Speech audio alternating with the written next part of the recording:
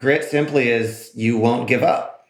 You fight till the bitter end and you just like won't give up, whether it's hardship or whether it's failures or whether it's anything else.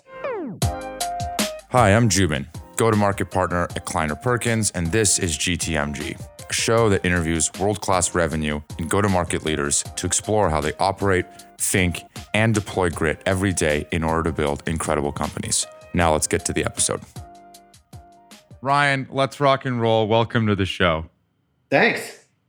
I always say that I always start these things by reading my guest backgrounds back to them. So I'm going to screw things up. Tell me where I screw up and we'll take it from there. Deal? Deal. You got your BA in economics from UC Berkeley. You then went to Google. You're a recruiter for a year, which then sent off a stint of a couple years worth of recruiting. First at Reardon Commerce. You were a technical recruiter there. Then you went to Sony. You were a talent scout there for a brief stint. Then you landed at LinkedIn. You had a 10-year run there, just under. Started as an AE and a team lead for about a year and a half. Then a regional sales manager on the SMB team for a year and a half. Senior manager of sales for the Western region for a year and a half. And then director of sales for SMB and enterprise in the North America region for 4 years.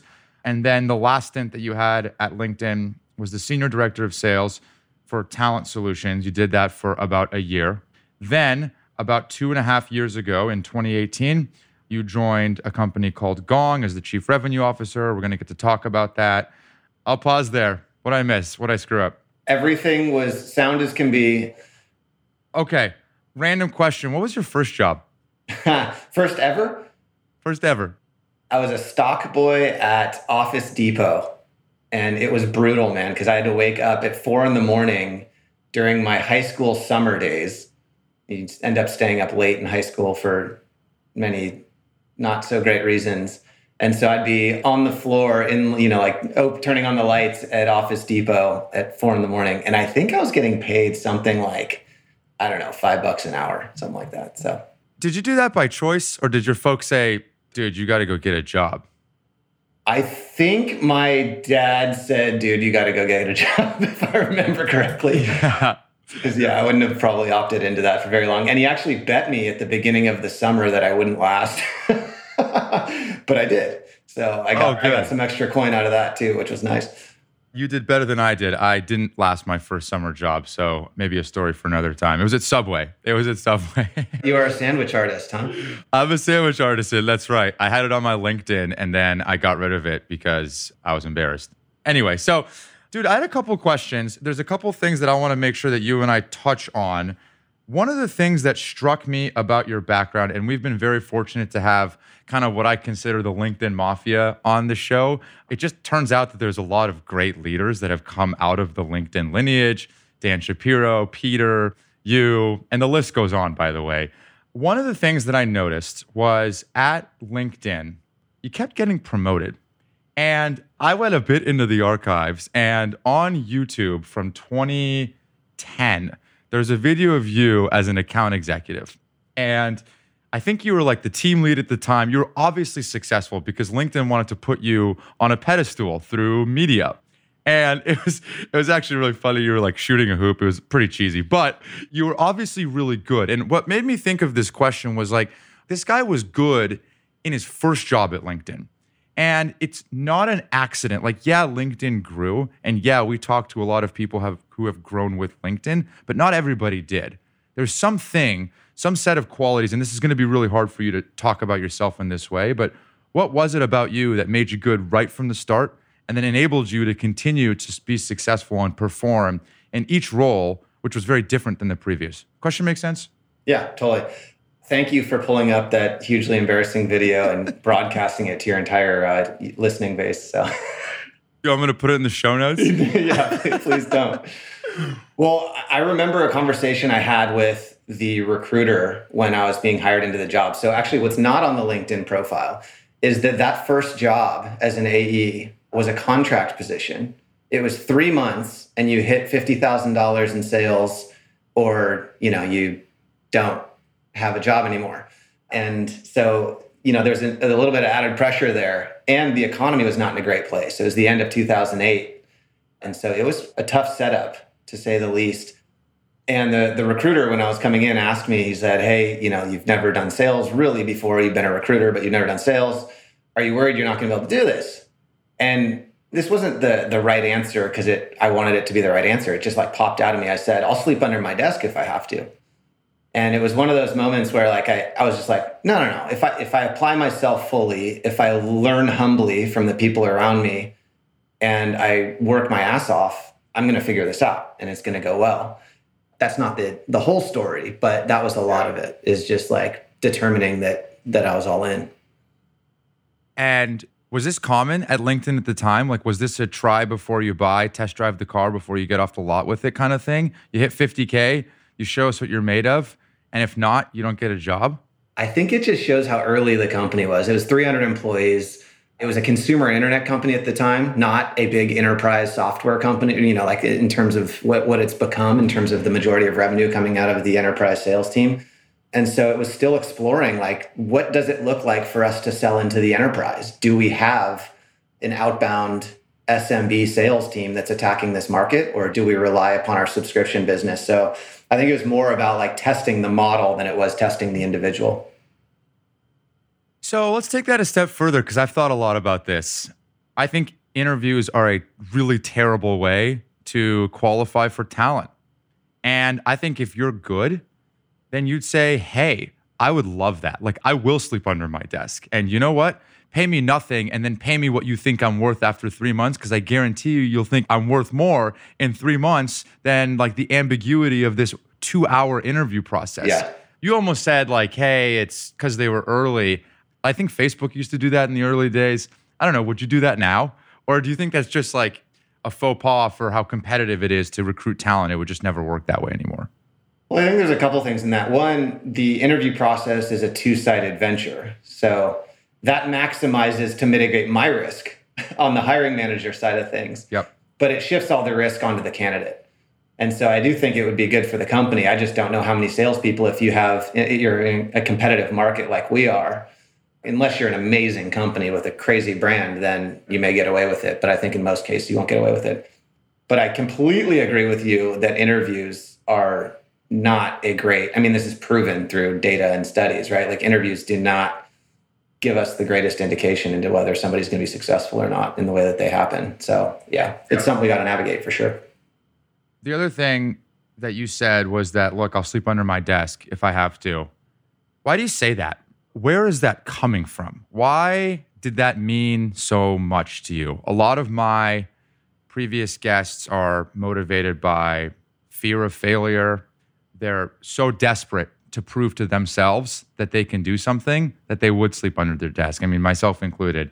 Maybe I'm leading the witness a little bit, but where did that notion of like, that just came out of you? You didn't know what else to say, but you had to prove to them how all in you were. It's a good question. I'll ask the same question around motivation with people who I interview. And oftentimes in sales, it's money. And it's like, money's a motivator for me, but it's not the type of thing that's going to make me sleep under my desk by any stretch. I think there's like a recognition piece. I don't know that that's going to be the thing that makes me sleep under my desk.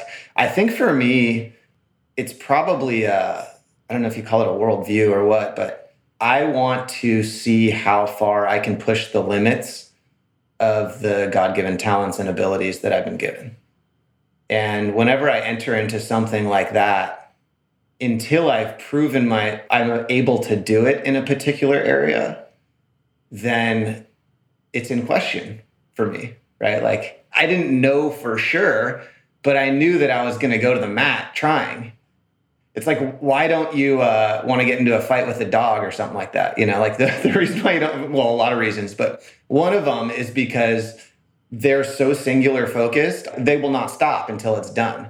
And I think it's like that intensity, that all-in nature of it. Like, I feel that way, that same thing where I'm like, no, I am going after this thing with everything. And I think most of it is like, it feels like a test as to whether I can overcome or not. And in some ways that feels really vulnerable. And in other ways that feels like really exciting. And it's a big blend of all that stuff. But I think that's my primary motivator when I enter into any opportunity, is like, hey, I wonder if I can overcome in this particular situation as well. Now, when you talk about the all-in thing, That's grit, that's stick-with-itness, that's all the things that are what made successful people successful. The problem with that is when you're all in, you're not just all in on your work. You're all in as Ryan, as a person, bringing everything he has around him, his life, into making sure that he's successful. That usually works really good, and it usually ends up being successful. The problem is when it doesn't work, it hurts so much worse, right? The peaks are so high and the valleys become so low because your success is inextricably tied to who you are, who Ryan is as a person. And maybe I should just speak for Joubin because that's how it feels for me. But like whenever I'm all in on things, that's all I can think about. And it's usually what makes me win. But the losses just feel so visceral for me. Does that resonate with you? Or could you imagine a world when you told them that you would sleep under your desk and then you did, and then you didn't hit 50K? Like, could you even imagine that alternative universe? Such a good question, man. I think the first part I'd say is when I say that I'm all in, I actually don't mean that the rest of life bows down to the thing that I'm all in for. I think I really mean that I'm all in from a work perspective. In other words, like I have a wife, I have 2 children, I have, other responsibilities outside of work. And when I say that I'm all in, it means that I'm all in within the bounds of what I'm willing to give to that professional opportunity. So it's different bounds for different people. But, when I started at Gong, I went to my wife and I was like, hey, this is going to get really intense. This job's going to be ridiculously demanding. Are we in this together? Like, are you good with me taking calls, past X amount of time and working, X amount of hours? And there was kind of like a defining the box that happened first. And then that defined my all in. So I was like, okay, here's what all in means. And I made that decision with my family. And then it was like, okay, within that definition of all in, I'm like all in. But yeah, I think it's really dangerous because you'll end up prioritizing things that are less important for more important things if you don't define what all in is. So I think that's number one. I think number two, it stings when you don't do something the way you want it to go, right? I mean, I think that's just like a hard part of life. Like when you go all after something and then you fail, there's no two ways about it. It sucks. Either you've shut down your heart so much that you don't feel the sting of failure anymore, or that hurts every time. And if you're living and you're really all in, it's going to hurt for sure. So I think that's part of it. And it does. So I'm going to table the failure stings part because I am making a concerted effort on this show to talk more about failure than success. And that sounds really weird, but everyone on the show is so damn successful. It's like, that's not relatable. No offense, but you're not really relatable to most of the audience. Like, you've had this meteoric, insane rise. And most of the time, people just assume, well, his LinkedIn shows that he got promoted literally every year and a half on the dot for 10 years. Well, he must be pretty damn good, or he got pretty lucky. So I'm going to table the failure thing for a second. The parameters that you define around being all in. I was listening to a podcast with Tim Ferriss, and it was the co-founder of Netflix. And he talked about how he had a rule where every Tuesday at 5 o'clock, no matter what, he would go home for date night with his wife. No matter what, he would never compromise it. So Tim asked him, like, there's no way you could stick to that because business comes up, like meetings happen, fires that you have to put out. And he said, no matter what, every Tuesday. And he goes, look, was there Tuesdays that we switched to Thursdays? Sure. But that was a deal. That was the parameters that my wife and I had set. And it was really important. And that was an agreement, as almost me taking the job, was an agreement with my significant other that these are the parameters that like all in means for us, not for me, not for Netflix, for you and I. And he said that over time, at the beginning, it was a little awkward and people thought it was a little strange, but over time, it almost gave the team permission to also have their own parameters. And I think as a leader, that's a really powerful precedent to set, is giving parameters for what all in means, and then kind of letting people fill their own cup at home so that they can fill everybody else's when they come back to the office. That's right, man. Yeah. I think great leaders want their people to thrive holistically, not sacrifice their entire life for work results. right? And I think when you have that orientation as a great leader, then of course it's a virtuous circle where your home life is thriving and that makes you better at your work. And then your work life's thriving and it makes you better at home. And they're all tied to one another. But I think as leadership, this isn't the right reason to do it. But you are going to get more out of your people if they have optimized for their life with work as a component, not optimized for work and let life kind of trickle along and suffer along the way. That's not a good long run strategy for anybody. And so, yeah, I think you have to model it as a leader and other people will see it and they'll follow it. Yeah, I completely agree.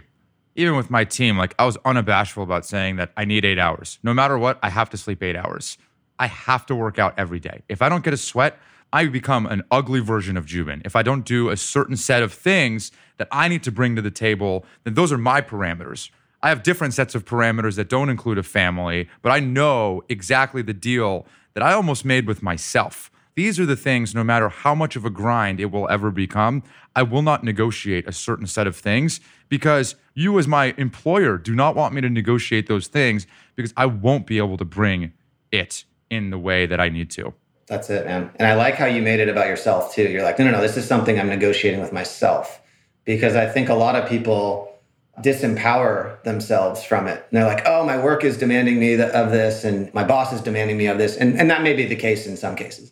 More often than not, what I've seen is people are demanding, they do it and then they go down the line and don't even realize that they're doing it. And then, they experience the hurt of the bad setup. So yeah. And when you selfishly look at it through the lens of what makes me great at my job, it's almost like, well, what makes me great at me is what makes me great at my job. So how can I maximize being great at me? And being great at me, I certainly know how to minimize it. It's like not getting enough sleep and like not eating the right foods and not working out. And as soon as I kind of like equated the two in my world, it became really easy for me to be like, all right, if my priority is being the best worker and employee and my job means everything to me, then I better start prioritizing me in order to give everything I have to that job. So moving right along, failure. So I have seen you tweet something. I think it was a tweet. And you said, success in one area is as dangerous as failure in another. Maybe we could use that as the launching point for what do you mean by that? I don't even know if that's my tweet. I sure like it though. Maybe I just misassigned it to you. I'm pretty sure it is. Maybe it's not. If it was from like 6 years ago. Oh, perfect. Success in one area is as dangerous as failure in another. And I'm using this as like, what is your relationship to failure? And I'm not trying to be too meta about this conversation. How do you think about it? Yeah. A lot of what I'm about to say is aspirational. I think that's the way it goes in a lot of our development areas is that you have to work to think about something this way until you do it for a while and then it just is. But I think what I effort and what I aspire to think about failure is that failure is just another step towards being amazing. Look, if you're doing the career acceleration, because we're talking about career stuff, but this applies to anywhere in life. If you're doing the career acceleration stuff, right, what it looks like is constantly remaining uncomfortable because your career accelerates because you've become incredibly valuable to the company. And so then the company then says it's in our best interest to give this person more responsibility because they can hold the responsibility that we want to give them, right? They've been faithful with what we've been giving them. Let's give them more. And so the way career acceleration happens is you become somebody that can be faithful with the responsibility that you've given, and then you get more, and then you get more, and then you get. And so what that means is you have to become valuable. You have to become amazing at what you're doing if you want somebody to trust you with more. And we all know this, but it's just a painful truth. The way you do that is by branching out into new opportunities, into uncharted things, into pushing yourself in areas where others have gotten comfortable. But like refusing to stay comfortable in your career life is the best way to accelerate your growth, and accelerating your growth is the best way to accelerate your career. And so I think if you're saying that, then what you've just said is you're pushing yourself to be doing new things all the time. And we all know this too, but like when you're doing new things, guess what happens the first time you try to ride a bike? You fall on your face. Guess what happens the first time you try to date somebody, right? You screw it up because you've never done it before, right? In almost every area of life, the first few times you do anything, there is going to be failure in that area. And so another way of saying this, like, if you're not failing, you're not actually trying anything that's risky or new or that will make you better. If you're not failing, then you're not in the game. And you've effectively decided where to level off. And so, failure isn't something you experience earlier in your career and then not experience it later in your career. It just gets riskier and riskier because the stakes get bigger and bigger. But it's absolutely central, and it's another step towards, being the leader you want to be or the sales rep you want to be or amazing in whatever area you're targeting after. But like, there's no way around it. And so I think navigating right smack dab through it is the best way. And I've always thought of risk as feeling bigger than it ever actually is. Like any big decision that I've ever made in my career always felt so risky. It felt like I was leaving so much behind. And by the way, each decision, to your point, the opportunity cost continues to grow. But once you make that decision, even like a month in, you look back and you're like, I way overassigned what I thought was risk to that decision. Do you feel that way?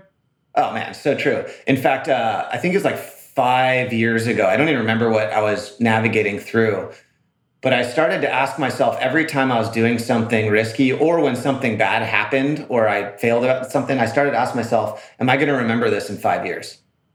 And when I applied that standard to it, I don't know if it's because I'm forgetful or what, but very few things actually made the cut.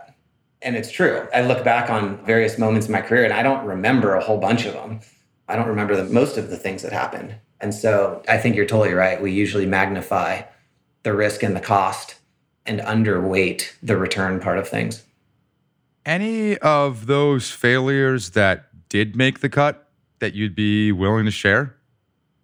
Yeah, for sure. So when I'm in the moment and when I'm missing and feeling vulnerable from not showing up in the way that I wanted to, or like applying myself and having it not go the way I wanted to, it feels to me like in the moment, the small things are just as intense as oftentimes the big things. And I don't know if this is me like being a recovering perfectionist or if this is me like being hard on myself or whatever. But when I walk out of a client meeting and it's not the end of the world if I didn't show up right, I end up reflecting for the rest of the day, like what happened there? Like, why did that not go the way that I wanted to? Or if I have a one-on-one and the person, I'm trying to inspire them and challenge them, I just end up challenging them and not inspiring them. And they walk out with more weight on their shoulders than when they came in. I notice that stuff and I reflect on it. And so I think like the failures to me don't need to be the massive moments. I have those too, right? Like the things where I swung at something pretty big and it just did not go well. I'm happy to share what those would be. But the things where I feel like we end up shrinking back from failure are more the smaller moments where we feel like we didn't show up in the way that we wanted to, or the outcome wasn't the way we wanted to, and we end up shrinking back in those areas. And so I don't think it's helpful for us when we're thinking about the topic of failing at something to make it only the grandiose moments where it's like, my example would be, I was executive sponsor on a product launch at LinkedIn, and that product launch did not go well. And it was largely because I did not lead through it very well. That sucked. That stuck with me. That affected my career. That was not a good moment for me. And it was very visible and very senior, like senior people in the company all knew about it and everything else. So there are big moments for sure like that. I find it's more the small moments where we end up kind of shrinking back from the fullness that we can go after. Can I give you my take of what that was? And I actually dead on agree. What I hear you saying is basically like, it's not necessarily when I think of failure that I think of the outcome of the failure. I think of the inputs, the process. And I think the part about failure that hurts so much, and I do the same thing, I don't think of the actual failure or the deal that we lost or the hire that I didn't get done that I really wanted. I think about my process. What could I have done differently? And that's where I'm the toughest on myself. You said it well, like a recovering perfectionist. I think of it the same way. Like failure, if you think about it in terms of the outcome, you can't learn from the outcome. You can learn from the process.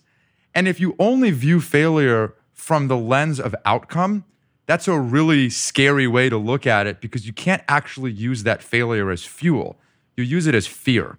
And often I use it as fear, and I'd like to do better at using it as fuel. And I think the only way to do that, and I don't mean to be like pie in the sky about it, is like thinking about the process. And I think that's a healthy way to relate to failure. Yeah, I mean, I think you nailed it. John Wooden, one of the most successful basketball coaches in all of history. So, 7 championships, I think it was, maybe more, consecutive championships at UCLA. Crazy coach, one of the most inspirational leaders in sports history. The thing he did more than anything that stood out to me, at least, is he redefined failure for his team. He went in and said, basically, like, if you leave it all on the court and you've done everything that you could do to prepare, to show up, to play your hardest, and you didn't win, then you should walk out of that stadium feeling amazing. And if you killed the opponent and you half-assed it, you should feel like you failed. And so he basically redefined failure for his team as not winning or losing a game, but failure is giving anything less than your all when you show up. And I think this is something that's incredibly hard to do. But if you can start to redefine failure for yourself, where you're like, you know what, that client meeting didn't go at all the way I wanted it to, but you know what, I prepped, I showed up, I gave it my all, I did everything I could, and it still didn't go right. I'm going to learn from it and I'm going to get better. It sucks. Like, it still stings, but I feel good about it because, I did everything I possibly could. That is more of where we need to live rather than focusing on the outcomes, like you said, because there's nothing really in the outcome that's all that helpful. I was listening to an interview with Laird Hamilton, I think it was, like some amazingly prolific surfer. And he said, you know what? Surfing should be called paddling, not surfing, because getting up on the wave, that's the easy part. The part of like getting out to the waves, catching the wave, waiting to figure out, is this your wave? Like, that's the process. That is the hard part. Standing up, that's okay. Like, most people can just stand up. And that really resonated. And I think it's very John Wooden-y, if you will. So I agree. Sorry to do this. I'm going to take over host for a second, but I'm going to call back to I'm going to call back to something you said earlier where you're like, people look at your LinkedIn profile and I don't know that they can relate because there's like a, promotion every year and a half and et cetera. And something that I've been pondering lately has to do with the whole idea of imposter syndrome. And they've done studies that show that 80% of executives, senior executives, have something called imposter syndrome, which is like, if people could see what I see about me, I don't know that they would put me in this job, right? Like, that's what imposter syndrome is at the end of the day. And 80% of executives, and this is, by the way, self-polled. So if you had really honest people, it'd probably be more like 90% say they struggle with imposter syndrome. So like, what's up with that? It feels like what's written on your highlight reel on LinkedIn seems to, not fully align with the reality of people's perception of themselves. And so I think there's like something in that we need to really like talk through and needs to make the senior most people more relatable, knowing that that's going on behind the scenes. And the way that imposter syndrome traditionally comes out, it's usually insecurity. Totally. And I have it all the time. Like, I have it every day. And when you are insecure, you're not yourself. You're not really authentic. So I'll give you a story. So I got promoted to an enterprise account executive job when I was like 24, something really young. And it was me and all the like old white enterprise reps, right? They're all like the 40 to 50-year-olds that have all been selling for almost as long as I've been alive. And so I wore a blazer to each meeting, no matter what. I made sure I was cleanly shaven. Obviously, I've thrown that out the window. I made sure my hair was perfect. Obviously, that has clearly changed. And I went to a meeting. It was in Bellevue, and I met with Costco. And I went with my SE, who was the most authentic, genuine, purest version of himself at all times. Been doing it a while, super senior. And he threw a tantrum, by the way, when he figured out, he's a close friend of mine now, when he figured out that Jubin, this this kid is going to be paired with him. It's like he's got to feed his family too, right? And I'm a big part of that at that point. So anyway, we go, and I felt like I was projecting what my boss was or what the other reps were in that meeting, thinking that that was what I was supposed to be. Like, I felt like I was not supposed to be me because I'm not qualified to be here. So I got to bring in what I see the others do and basically just use their script in this meeting and be them, as close as I could be to them. And meeting didn't go well, no surprise. Like, I was like just nervous, and it's really hard being disingenuous. It's really difficult. It's much harder being someone else than it is being yourself. And so on the way back to the airport, his name's Marco. Marco, if you're listening, thank you. He looks at me and he just said, "Hey, dude, can I give you one piece of feedback?" And I said, "Of course, give me 10. Like, I want it all, right?" And he just said, like, "There's a reason you're in this job. And you're in this job because, like, there's a perceived ability in you. And you have not actualized that ability yet. But if you're never going to be yourself, then you're never going to actually be who we think you can be. Because we want you to be the best version of you, not of, your leader or whatever." Yeah. And he's like, "Dude, be you. You cuss like a sailor. It's okay to, like, you don't have to say all of these things that you say, but, like, it's okay. People like to be able to see that someone's being really genuine." So anyway, bringing it full circle, I think I was very much felt the imposter syndrome. It came out through insecurity, and it manifested into, like, a lack of authenticity and genuineness that ended up just hurting the way that I did my job. Yeah. If we go back to what we were talking about previously, and we talk about the best way to career acceleration is by remaining uncomfortable. Why are you uncomfortable? It's because you're insecure in some senses about your ability to do that thing because you've never done it before. And so I think it's, again, redefining things. We redefine failure, but let's redefine insecurity too. Should insecurity be a bad thing? Does insecurity really just mean that you're pushing the limits of your abilities in a way that's calling you up into a higher place? And so I think this is like why the imposter syndrome thing is so powerful for executives. It's like, if you're in a job where there's no level of insecurity, why are you in that job? Don't you want to do things where you're pushing the envelopes of what you're able to do? And if there's perfect security, either you're delusional or you're in a job that is too small for you, from my perspective. So there's this whole topic of diversity, equity, inclusion, diverse thinking, diverse teams right now that is so awesome that's going on in the work world, right? And I think that the headline of it is that we need each other. Diversity of perspective, it strengthens your teams. Well, if you take that into the executive ranks, isn't that true for executives too? Don't they need to be challenged in their thinking? Don't they need to be surrounded by other people that are amazing that can supplement them in their weak spots? I think the problem is we're trying to be comprehensively great on our own and not realizing as executives that we're a part of a team too. And we need the people around us to supplement our soft spots. And that soft spots shouldn't make you feel insecure. They should just remind you that you need people around you that are exceptional. And you should get people around you that are exceptional and not make you shrink back. I think the problem is when you take a soft spot that you live in and then you say, "Oh, I should be insecure holistically about my ability to do this job because I'm not great in every area." And I think that's what happens when you see people come into real maturity of leadership, is that you get more comfortable with your strengths, of course, but you also get more comfortable with your weak spots, and they don't allow you to be insecure. It's not that you don't have any weak spots left and you don't have reason to be insecure. It's that you just realize that everybody's like that, and that's why we need each other. I totally agree. And something you said really stuck with me.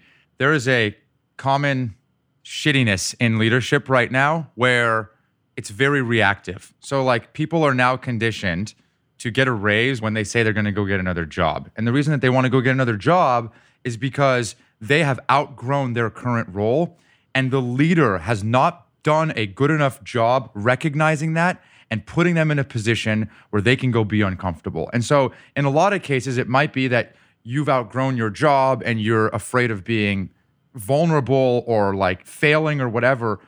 A lot of the time, the best people are craving that. And they just don't necessarily have the leadership to say, "You know what? We're going to find a role for you that gets you excited and puts you out ahead of your skis." And so sometimes it is up to the person. A lot of the times it's up to great leaders. And great leaders need to recognize when they have that talent and then move hell and high water to figure out what they can do to put that person in a position that is exciting for them. And exciting usually means uncomfortable, new, a different challenge. So true. I mean, you had mentioned that there's this kind of LinkedIn mafia or this explosion of LinkedIn leaders that are now, all over the valley and beyond.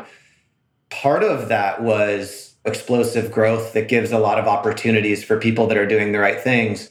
But a huge part of it was there was a culture and a leadership team that believed in taking people that were showing strong and giving them jobs that were too big for them.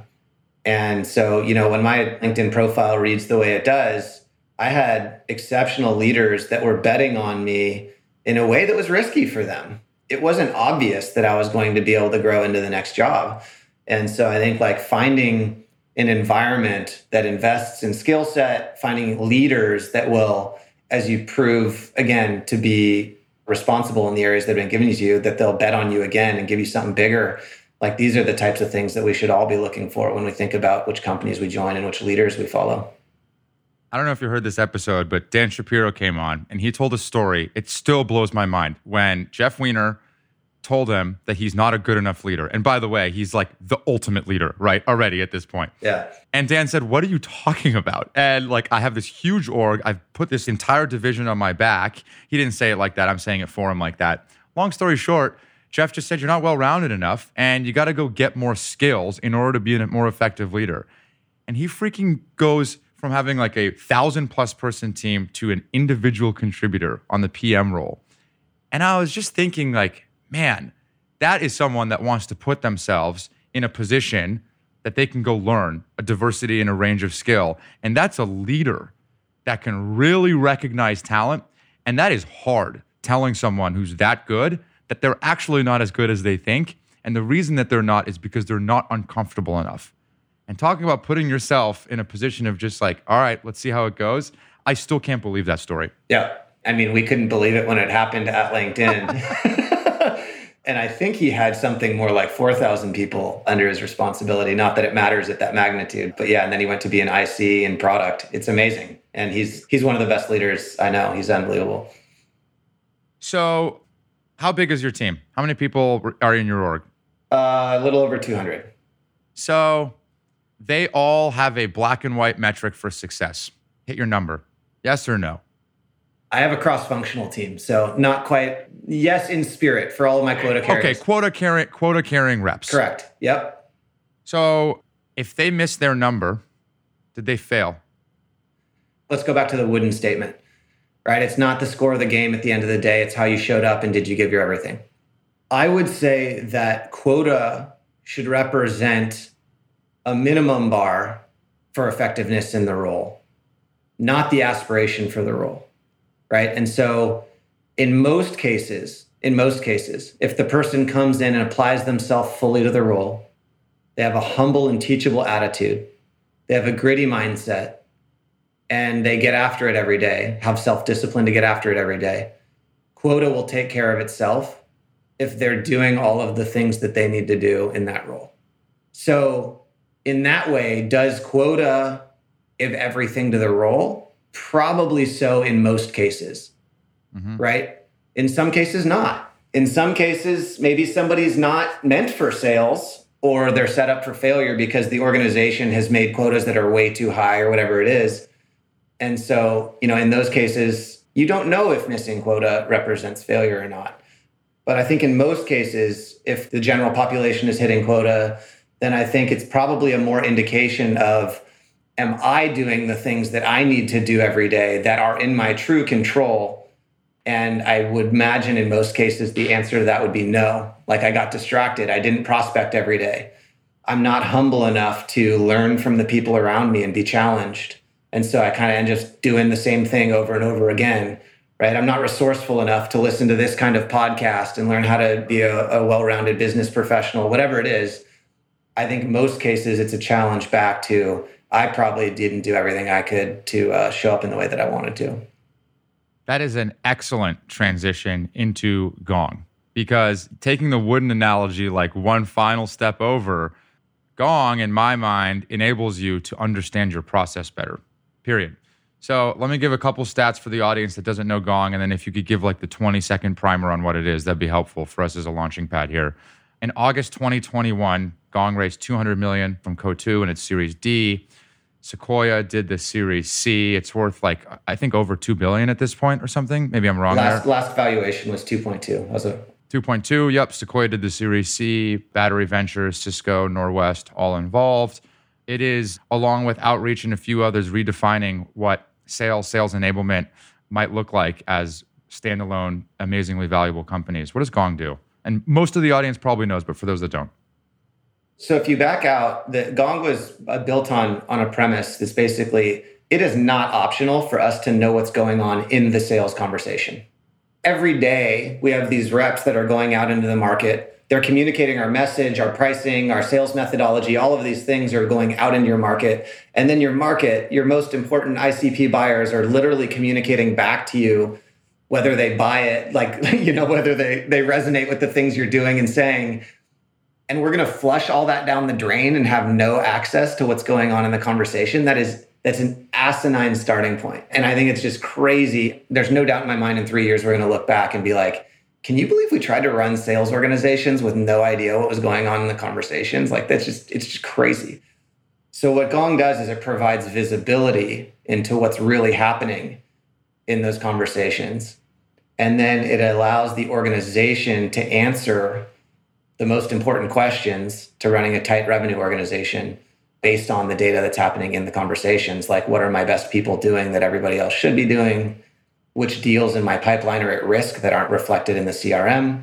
Which competitors are real? So that's how it works for sales leadership. And then, of course, we apply those insights down to the ground level to enable really amazing manager to rep coaching moments where they can view game film, view some statistics, and be really involved in their own self-development as well as the organization developing them more effectively. So first of all, I recommend Gong to like a ton of companies, but I have never used it as a leader or an AE. And so I have some questions about it. Maybe they're, I guess, challenging some of the notions. And I asked Kevin from Clary some of the similar questions around like, look, do you lose your gut if you're always relying on AI to like do forecasting? I think about the use case of I have a team of 13 senior enterprise reps across the Midwest that have been selling into these accounts for 15 years. And I'm Jubin as their 26 or whatever year old leader at the time. Am I going to turn on Gong and tell them how long they're talking to a customer? And maybe that's my insecurity showing, but like I just kind of think about that use case. Or if someone told me, Jubin, the average talk time of a successful rep is 3 minutes and 30 seconds. Why aren't you doing that? I'd be like, well, first of all, just look at the leaderboard. Why are you managing to this degree when the leaderboard just, the score is there? If we're undefeated, I don't know. Are you measuring what matters there? An obvious thing would be like, just look at pipeline. How many meetings are you creating in a week, right? Back to my thing about sleep and eating. I always have all these cheats and hacks and things that I could do. My mother always asked me like, Jubin, how do I, lose 5 or 10 pounds or whatever? I'm like, Mom, you're not even sleeping 8 hours. You're not working out every day. Like, we're not doing the foundation here. So I'll shut up and pause, get your reaction to that. Yeah, absolutely. The starting point I'd say is who in the NBA, for example, watches more game film and views more stats than probably anybody else. The people that I know that are famous for that are people like LeBron and Kobe and Jordan, right? Like they're the ones that are more interested in refining their game than anybody else. And so I think this misnomer that you really reach some level of excellence to the point where you don't need to invest in your game and that any portion of input from a coach is like, wait, do you know who I am? I don't need this. I think that is a fundamental mental starting point that I think should be addressed. So that's number one. Number two, though, is I don't think you take the same tactical advice that you start with in the little leagues and apply that to Jordan or LeBron, right? Like that's not the coaching moment that you have with them. So the examples that you gave, I think would be amazing for a brand new inside sales rep who's learning sales. Like, hey, you talk 75% of the time. That's probably an opportunity to ask better questions and listen, let's talk about how human influence happens, right? The types of insights that you'd work on with a more senior person would be, hey, I've noticed that you're not collaborating with your team, your cross-functional team, to the same extent as your peer set. And I wonder if that could be contributing to a lower metric over here, right? So maybe you're killing it and you're 150%, but your ASP is actually lower than your peer set. What if you kept all of the same metrics in every other area, but you raised your ASP to where everyone else is? You'd be 300%. That seems pretty interesting, right? So I think the way that you would coach would probably have to do with more sophisticated things, like how well do you run a cross-functional team? Or even in Gong, you can find in Gong what percentage of conversations you are talking about things more than others or less than others, right? So next steps, how much time do you spend talking about next steps, but also value proposition pillars. So like elements of your value proposition, or what percentage of the conversation are you spent doing discovery? So then you could go, okay, related to my peer set, actually the person who's the best in the org spends 33% more time doing discovery in their first meeting. That's really interesting, even as a senior rep. So yeah, I think it'd just be the application of what does that coaching actually look like. Totally fair. Okay, so the application of the coaching of the tool, correct? Or whatever, using the tool in a thoughtful way, applying it to different scenarios. And the person that is applying it is the manager, ostensibly. To your example, like you have a junior AE, mid-market AE team. More often than not, in the tech companies that we've worked for, that junior AE or that mid-market rep, their manager was their peer like 6 months ago. And then they got promoted. And then they said, hey, here's Gong. And so what would they do? They'd look at it and they'd say, Susie, your competitive win rate is 40%, while her peers have a 60%, right? Jenna has a 60% win rate. What's going on? Why can't you close the deal? So they would start looking at like their closing techniques, asking the right questions. However, win rate can often be a misleading indicator of pipeline. So I could have 50 deals and have a close rate that's 40%, or I could have 20 deals and have a close rate that's 60%. And so if you're just picking off the lower hanging fruit, you're going to have a lower total pipeline and you're going to have a higher win rate. So if you didn't know how to read that data, which most early managers don't, that are applying the tool, then all of a sudden you're managing the wrong thing in that circumstance. Does that make sense? It absolutely makes sense. The question I would ask is, are you net better off or making the same incorrect hypotheses without the data set, without the game film, without anything else? So is there a risk for a manager to take the insights and misapply them? Of course, absolutely. But should that keep us from getting that data set and the insights and the game film to those managers? And then better, how about this? We deploy a tool, but we don't leave it just there. We actually enable them to be amazing sales managers and teach them which threads to pull and how to be effective. I think there's like a need for a combination of both. But yeah, I think in both cases, you're better off. Totally fair. I don't disagree.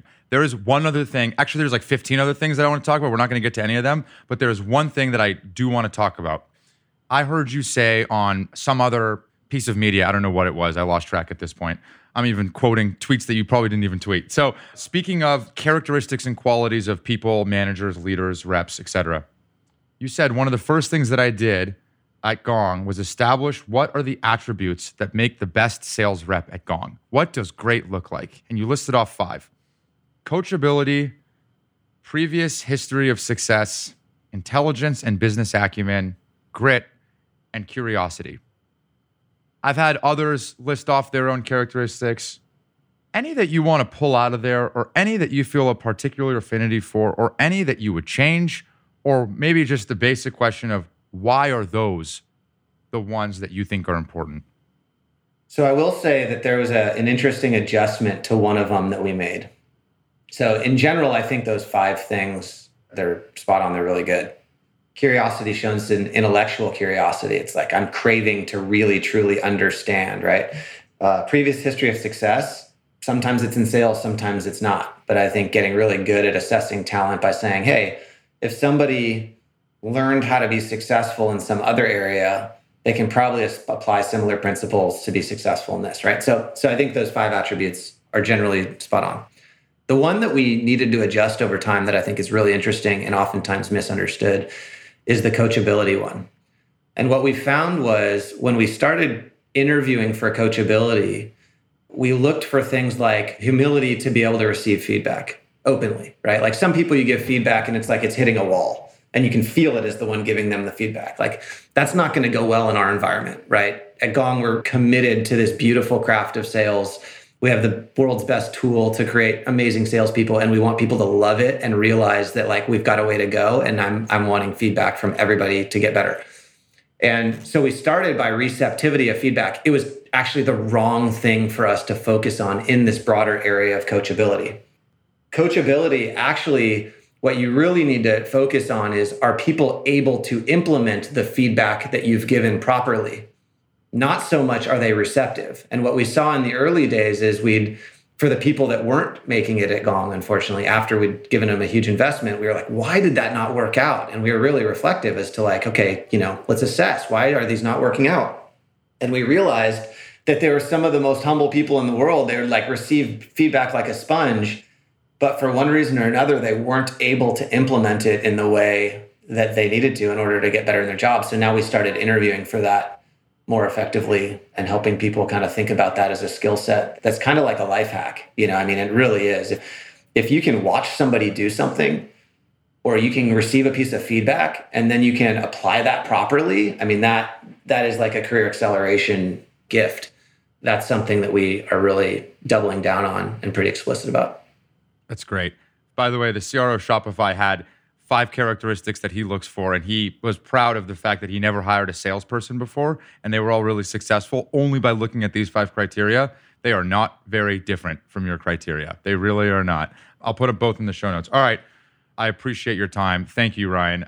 I always wrap these things up with the same couple questions. The first, what does the word grit mean to you, and how do you or your teams apply it? Grit simply is you won't give up. You fight till the bitter end, and you just like won't give up, whether it's hardship or whether it's failures or whether it's anything else.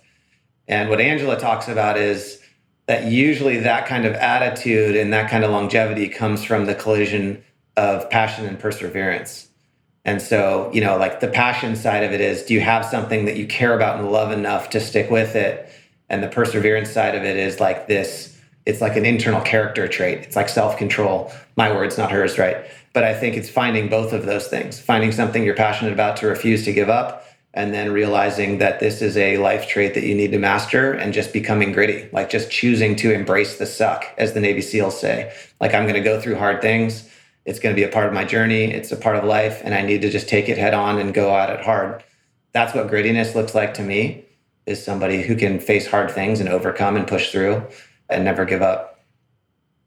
Is Gong hiring? Yeah, Gong is hiring like gangbusters. So if we have exceptional people out there that exude the attributes that we talked about, I am more than interested. How do you get a hold of you? LinkedIn, email, what's the best way? LinkedIn is good. I was there for 10 years. I can't give up on it just yet. Definitely not. Ryan, this was great. Thank you for your time, man. Thanks, Juven. Appreciate it, man. Thank you, folks, for tuning in to learn from our amazing guest and for indulging me as the rambling host. I hope you enjoyed today's show. If you'd like to get in touch or keep up with the pod, please follow me on Twitter @JubinMir or shoot us an email, gtmg@kleinerperkins.com. If you liked what you heard and want to hear more, please support the show by subscribing on Apple Podcasts or whatever platform you use to listen. Thank you, and I will see you next time.